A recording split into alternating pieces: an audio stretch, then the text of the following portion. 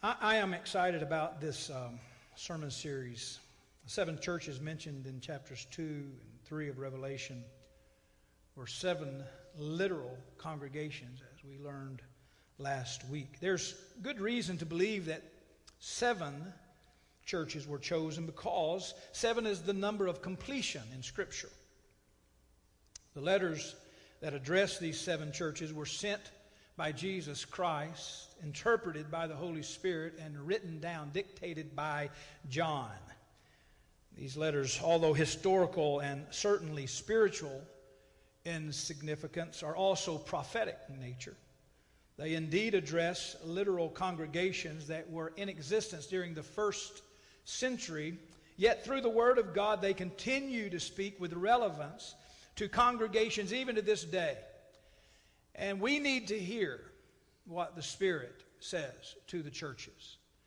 That is our goal during this sermon series over the next several weeks, that God will speak to us in fresh ways, that our hearts will be moved and our spirit will be brought into God, into His presence, into His purpose. And may our lives be changed. That is my prayer.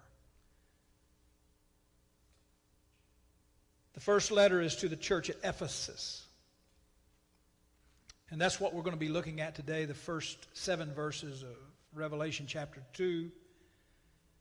Although Pergamum was the official capital of the province of Asia, Ephesus was by far the greatest city. There was none that compared to Ephesus in all of Asia Minor. A Roman writer once called it Lumen Ace, or the light of Asia.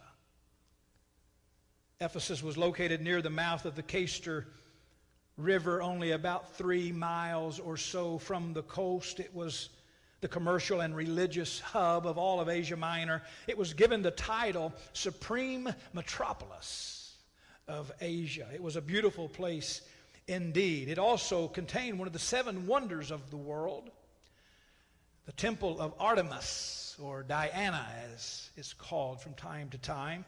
It was the center of mystical cult worship. The temple was massive. It was 425 feet long, 220 feet wide, 60 feet tall, surrounded by 127 marble pillars, many of those covered in solid gold. The worship of Diana was religious immorality at its worst. And it's against this backdrop that this great church was birthed and came to be. I want you to read with me. Now, I have a great task ahead of me today, so before we read, we're going to pray once more, and I'm going to give you an opportunity to pray that somehow or another I preach this quickly. The effectual, fervent prayer of a righteous man avails much, the Bible says, and you would probably do well to pray that God will help me get through this, because this is a monumental undertaking to get through one of these churches a week, because I could literally spend 7 weeks easy in this one church.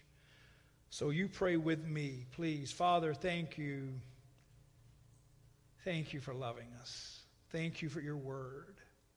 And as I stand here, God, I do so in the weight of responsibility that I need to be listening to you. And I need to be led by you. And I pray, God, that you would give me your words and help me. Lord, I realize how underqualified I am for this and how insignificant I am. But Lord, this is where you've called me today. So I pray for your help and your touch, and I pray that our hearts would be blown away by what you have to say this morning. In Jesus' name, amen. Let's read Revelation 2, verses 1 through 7. To the angel of the church in Ephesus write, these are the words of him who holds the 7 stars in his right hand and walks among the 7 golden candlesticks, or lampstands. I know your deeds, your labor, and your perseverance. I know that you cannot tolerate those who are evil, and you have tested and exposed as liars those who falsely claim to be apostles. Without growing weary, you have persevered and endured many things for the sake of my name. But I have this against you. You have abandoned your first love. Therefore, keep in mind how far you have fallen. Repent and perform the deeds you did at first. But if you do not repent, I will come to you and remove your lampstand from its place. But you have this to your credit. You hate the works of the Nicolaitans, which I also hate. He who has an ear, let him hear what the Spirit says to the churches. To the one who overcomes, I will grant the right to eat from the tree of life in the paradise of God. What a beautiful passage of Scripture. I hope you have a pen or pencil today and some paper, and I hope that you will take notes. If you do, and in the weeks to come, make sure you're prepared for that and bring with you something to write with and something to write on. You have some space on the back of the bulletin that you can use, and I hope that you will. Notice, first of all, with me, the introduction to the letter comprises verse 1, and it says, To the angel of the church at Ephesus, in Ephesus, write, These are the words of him who holds the 7 stars in his right hand and walks among the 7 golden lampstands. In this verse of Scripture, we're introduced to both the audience and the author of this letter. It starts by addressing the angel of the church. As Steve mentioned last Sunday, there are some differing opinions, even among conservative evangelicals, as to who the angel is in these churches. What we do know is that the word translated angel, here's the Greek word angelos. It means messenger, or more specifically, messenger of God, or angel. It's used 180 times in Scripture. It's always used in the masculine. It's used of both angelic heavenly beings and human messengers, such as John the Baptist. He's once called an angel in Scripture. If you do a proper exegesis of these letters, you quickly come to realize that this could not be an angelic being that God is referring to here, although some say that they believe it is, but certainly it can't be. God is speaking to someone here who is prone to sin and fallible, and we know that that's not the case with the angelic beings that God would use. So we're talking about a human, and since pastors are messengers, that is, messengers of the good news, the gospel of Jesus Christ, and we've been given the task of delivering God's word to his people, we are messengers, then it seems the best explanation that who he's referring to here is a pastor, or maybe an overseer of the church. We could call him, of course, a bishop or elder. Those titles are synonymous, one with the other. It is my interpretation that God is addressing these letters to the pastors of these individual churches, who would then turn around and share the message with their congregations. And it says, to the angel of the church in Ephesus, write. Here the glorified Christ gives John this command to write. And this command is in the aorist imperative tense, meaning that he needs to do it now.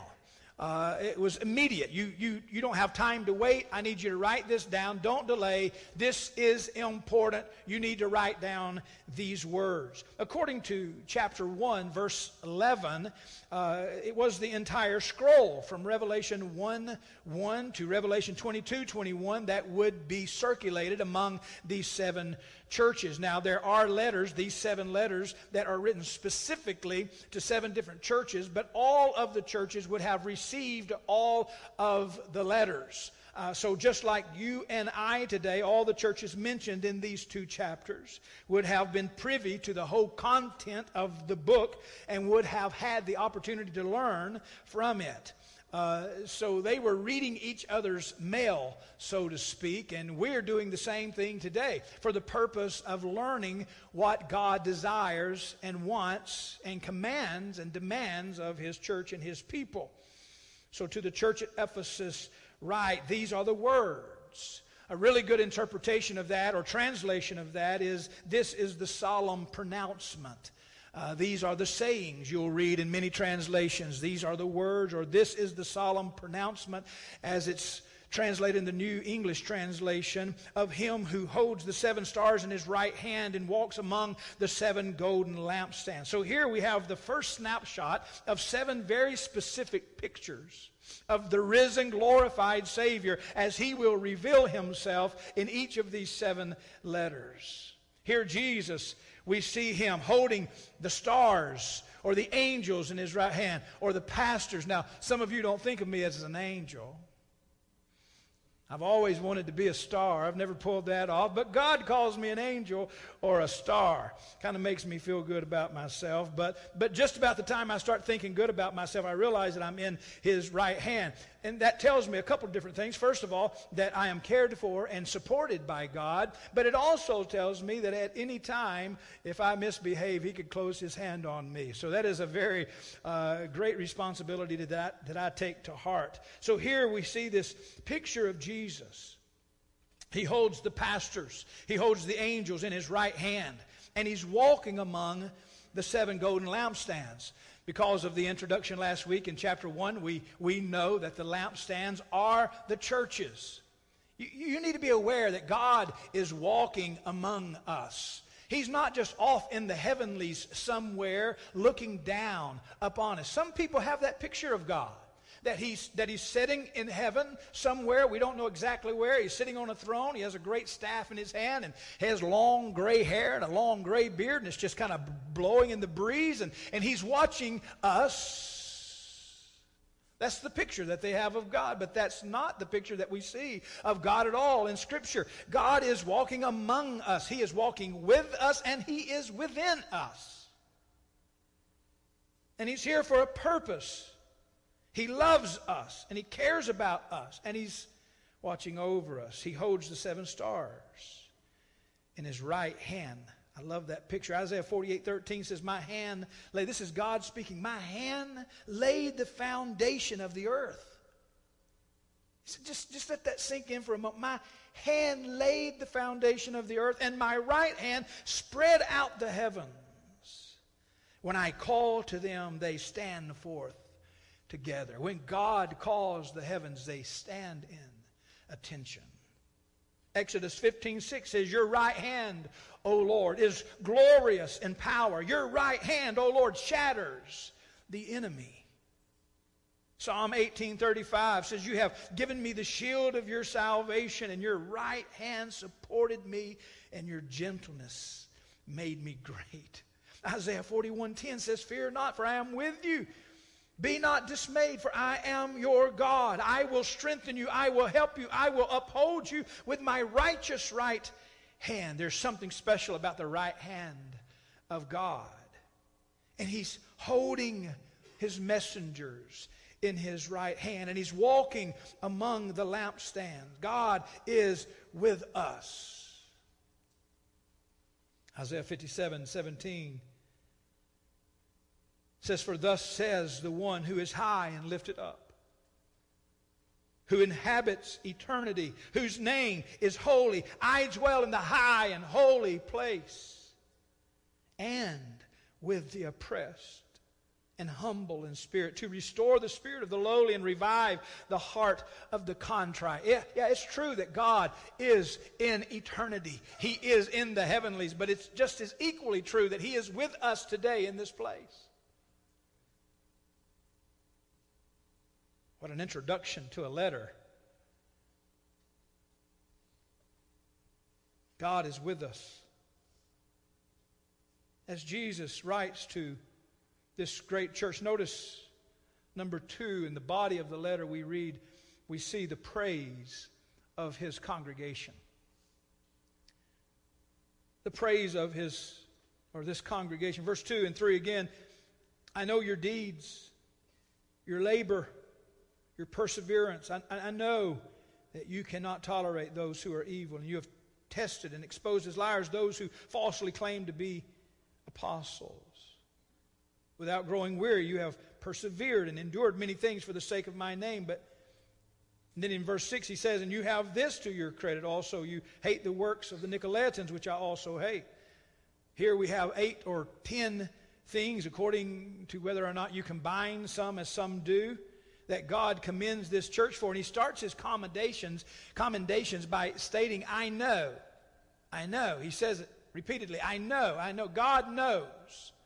God knows everything about me. God knows everything about you. He knows everything about this church and every church. God knows. He knows. He knows all things. He knows the good, the bad, and the ugly. The Greek word translated know is the word edu. And it means to perceive with the eyes and the whole of senses. It means to pay special attention to turn an eye toward and mind and attention toward a thing. God knows everything about us because he's watching over us at all times. He sees everything that we do. God knows everything. Does that comfort you? Does it scare you? It should, both. God knows everything about us, and he's watching us. Now, I want to look at these commendations, and there's no chance of me getting through all of these. No way.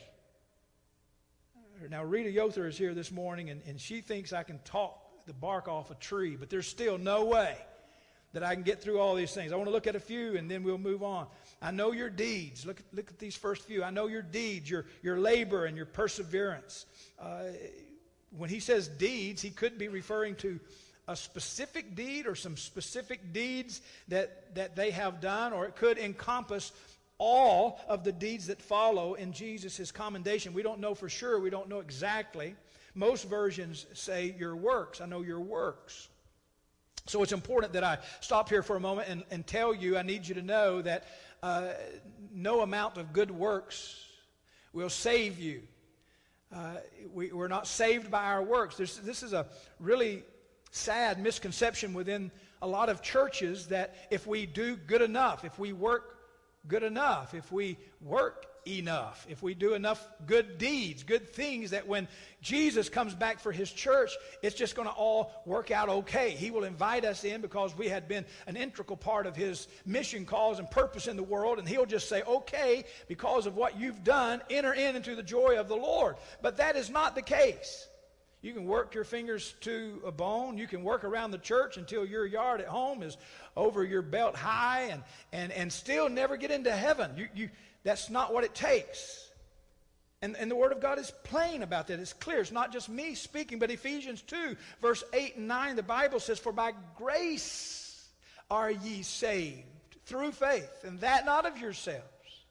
It's a gift of God, not of works, lest any man should boast. We're not saved by our works or our deeds. And there's a lot of denominations, there's a lot of different religions that get this wrong. And the Word of God's very clear. It's not of works, lest any man should boast, but it is a gift of God. Now, we're not saved by our works, but we are saved for good works. If you're a born-again believer, if you're a child of God, if you're saved going to heaven when you die, you are meant to work for the purpose of the kingdom. We know that because verse 10 of that same chapter says this, for we are his workmanship, created in Christ Jesus unto good works, which God hath before ordained that we should walk in them. So the question today is, are you a worker for the kingdom or just a spectator? We have a lot of people in the church that are spectators, and God has called us to be workers, but it's not our works that gets us into heaven. It's our belief and our faith in Jesus Christ. I know your labor, Jesus goes on to say, I know your labor and your perseverance. The church at Ephesus was not a lazy church. As a matter of fact, they were willing to work up a little holy sweat for the kingdom, because the Greek word for labor here refers to an exhausting physical or mental labor, and in some contexts describes work that is fraught with difficulties, hardships, and burdens. John MacArthur said about this church, the Ephesians were diligent workers for the cause of Christ. Theirs was no spectator mentality. They did not want merely to be entertained, nor were they content to eat the fruit of other people's labor, but were willing to plow, plant, and harvest their own crop. What a great word for this church in Ephesus. They were a working church. They persevered. The Greek word for persevere is huponome, a word which speaks of steadfastness. We were talking about this in men's prayer breakfast yesterday morning. We need men in the church that are steadfast and constant. Men that are committed to the cause of Jesus Christ. And Jesus said about this church that they were persevering, they were committed, they were steadfast. And he commended them for that. Oh, that we might have people in the churches that are steadfast today. Chuck Swindoll said of perseverance, this Greek term implies endurance under extreme hardship, in the face of life-threatening challenges or against seemingly impossible odds. The Ephesian Christians faced special challenges because they refused to bow the knee to the goddess Diana or the images of the emperor. They found themselves maligned, slandered, boycotted, and abused, not unlike Jewish merchants in Berlin in the 1930s. Christians in Ephesus would have been the objects of physical violence, social ostracism, and economic repression, yet they endured, and they were recognized for their perseverance by God. I know your labor. I know your perseverance.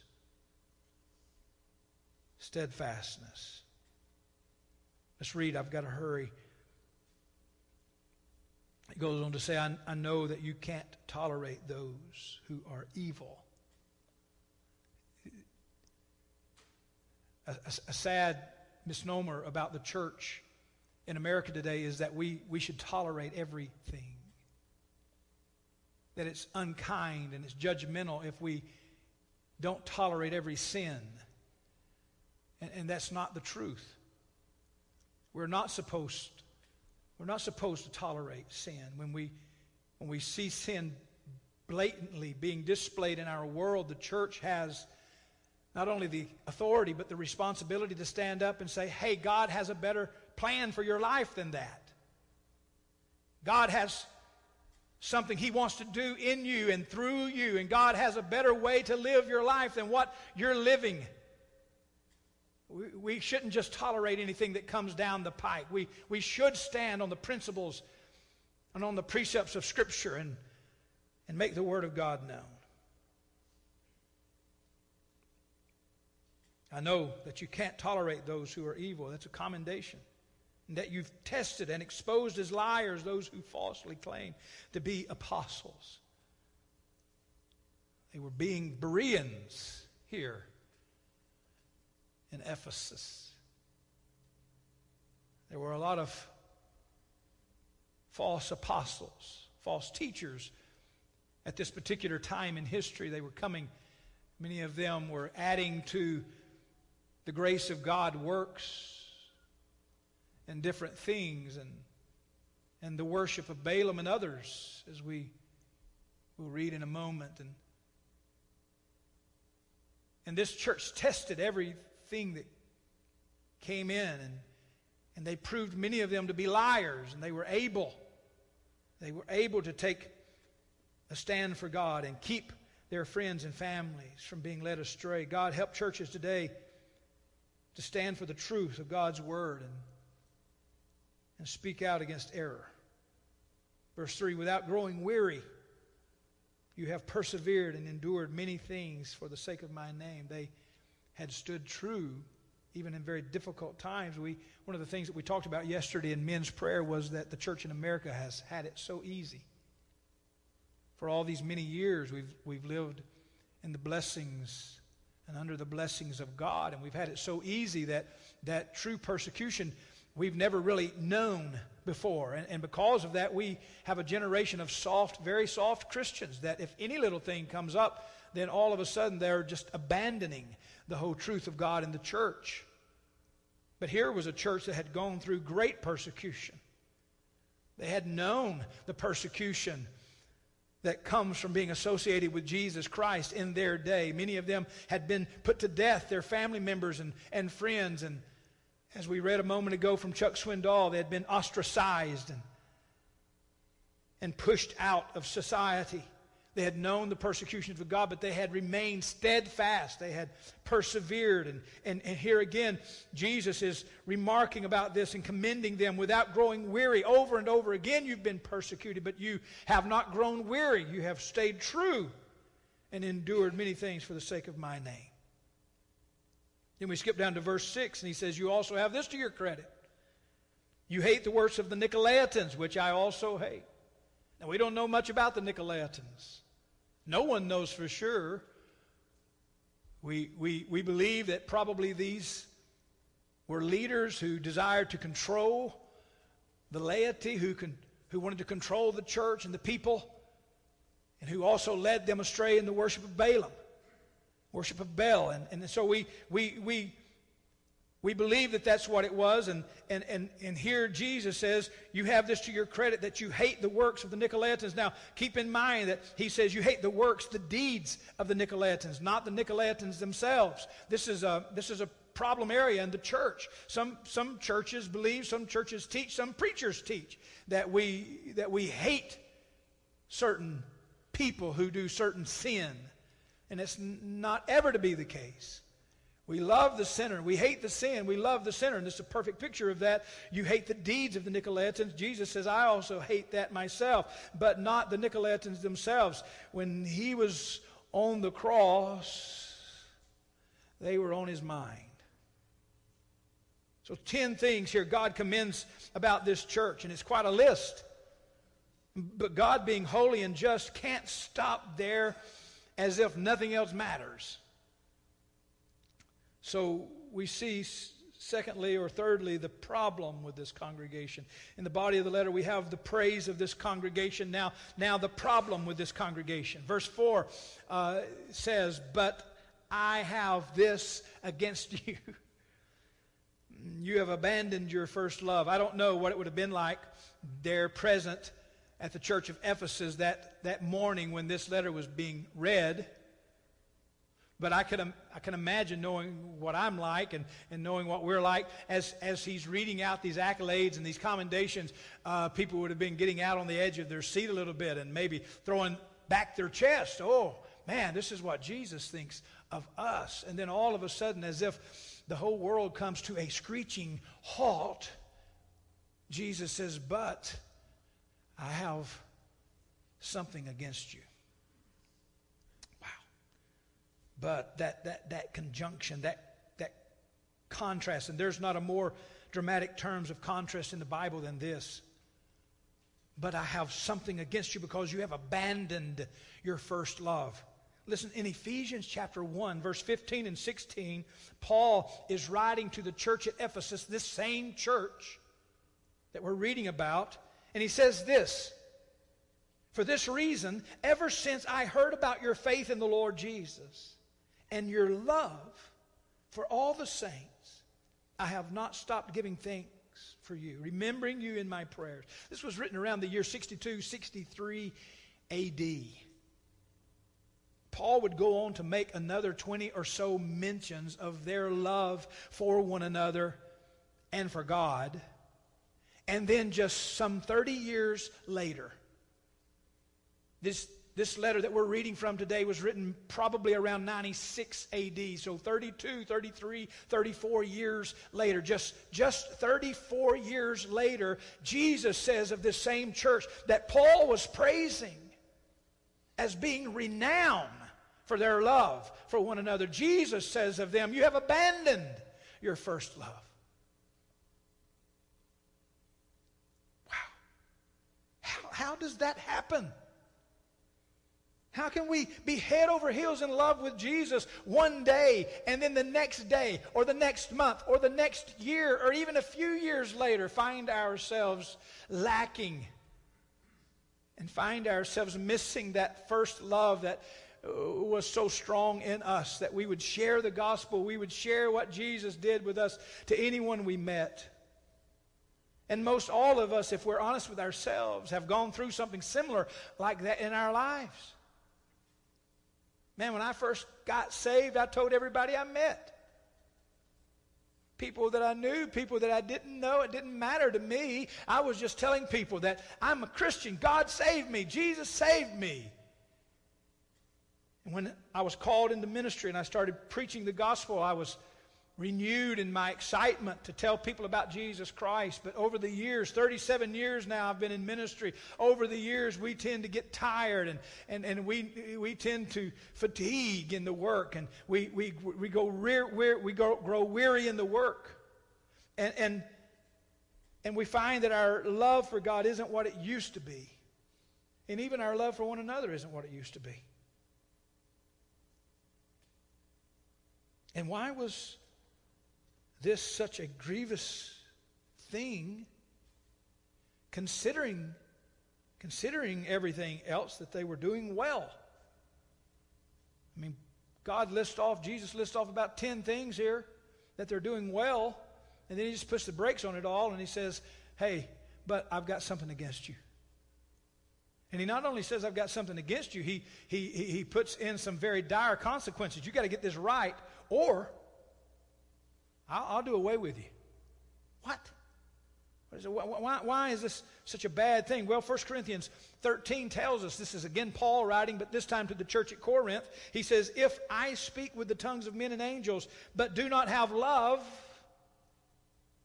I have become a sounding brass and a tinkling cymbal.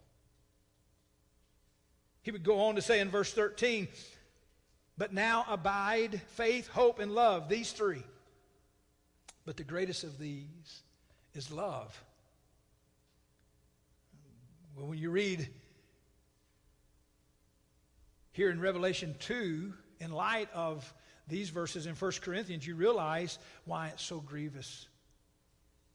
I don't know about you, but I know people. I've known people, I've known churches that stood in the pulpit and they proclaimed the love of Jesus Christ. But once they left the pulpit, there was no love of Christ to be found. And it's heartbreaking, it's heart-wrenching to God. And God says this to every church: get this right. Love people. Now listen, we need to be doctrinally sound. We need to be theologically correct. All of those things need to line up, and that's the goal of every Christian, or it should be. And it's certainly the goal of the leadership of this church to make sure that we are doctrinally sound and correct in what we teach and do. But we can be perfect doctrinally and still be off base if we're not loving people. The Bible says we love above all things. The problem with this congregation was that they had abandoned their first love, and I've got to hurry. The praise of this congregation, the problem with this congregation, and then notice, fourthly, the position this congregation was in. Verse 5 says, therefore keep in mind, or remember how far you have fallen. Repent and perform the deeds you did at first. But if you do not repent, I will come to you and remove your lampstand from its place. I love it when Jesus alliterates. And here he gives them 3 R's. Remember, repent, or I will remove. Those are strong words. If you're a Bible student and you come across that and you read, remember how far you have fallen, you have to ask yourself the question, remember what? What exactly is he talking about? Well, it's easy to surmise he's talking about love. But where were they in God's mind when he says go back to that place? Well, we have that reference in Ephesians chapter 5. Paul, again, writing to the same church that we're reading about here in Revelation chapter 2, he says in Ephesians 5, verse 1 and 2, be imitators of God. Therefore, as beloved children, notice verse 2, and walk in love, just as Christ loved us and gave himself up for us as a fragrant sacrificial offering of God. And walk in love, just as Christ loved us And it's with that Jesus says, remember how far you have fallen. Listen, that's the cure-all of life right there. That verse right there. Do you have something against someone? Hey, let me read you something. Walk in love, just as Christ loved you and gave himself for you. When you start thinking in those terms, you can't find anyone you don't love.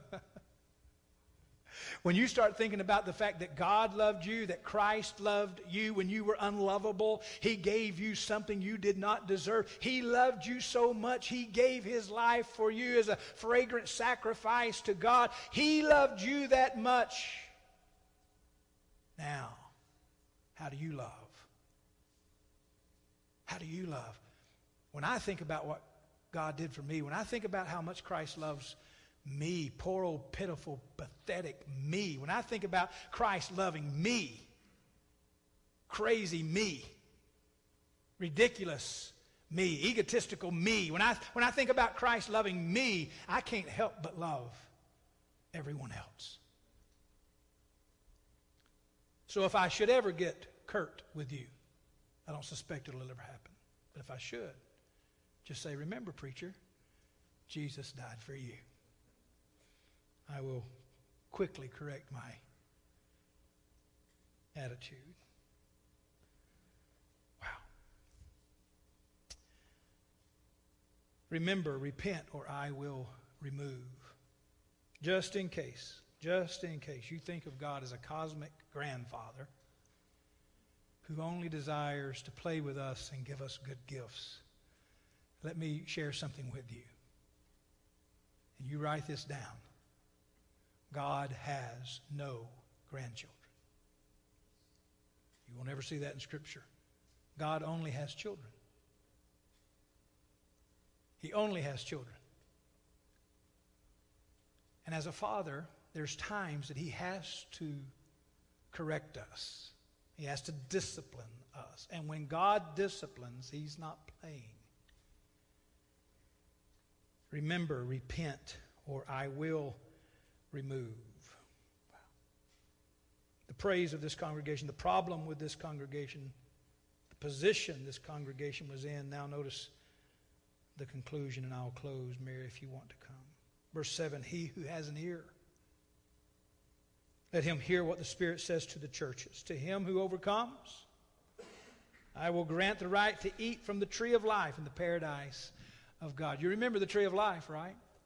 First mentioned in Genesis 2, verse 9, I believe.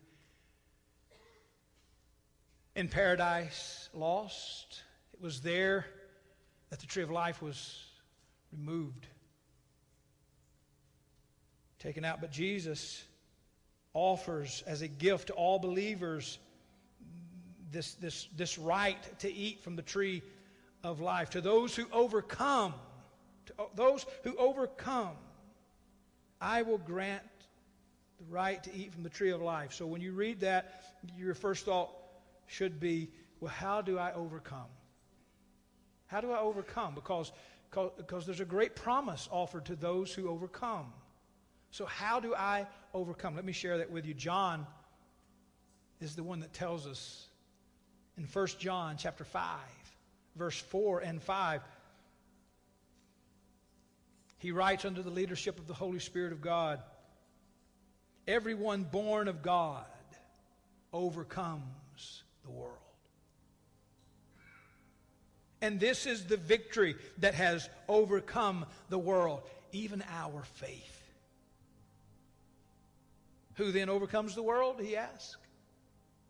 Only he who believes that Jesus is the Son of God. Whew.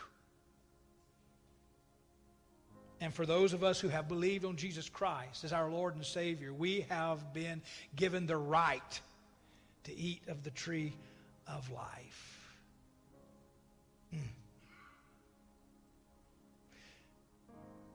Now, the tree of life, we know, was a real tree in the Garden of Eden. Today, it is a symbol of life, but it's more than just a symbol of life. It's actually still a real tree, and it will be in paradise. Paradise found, just as it was in paradise lost. It will be there when we get there.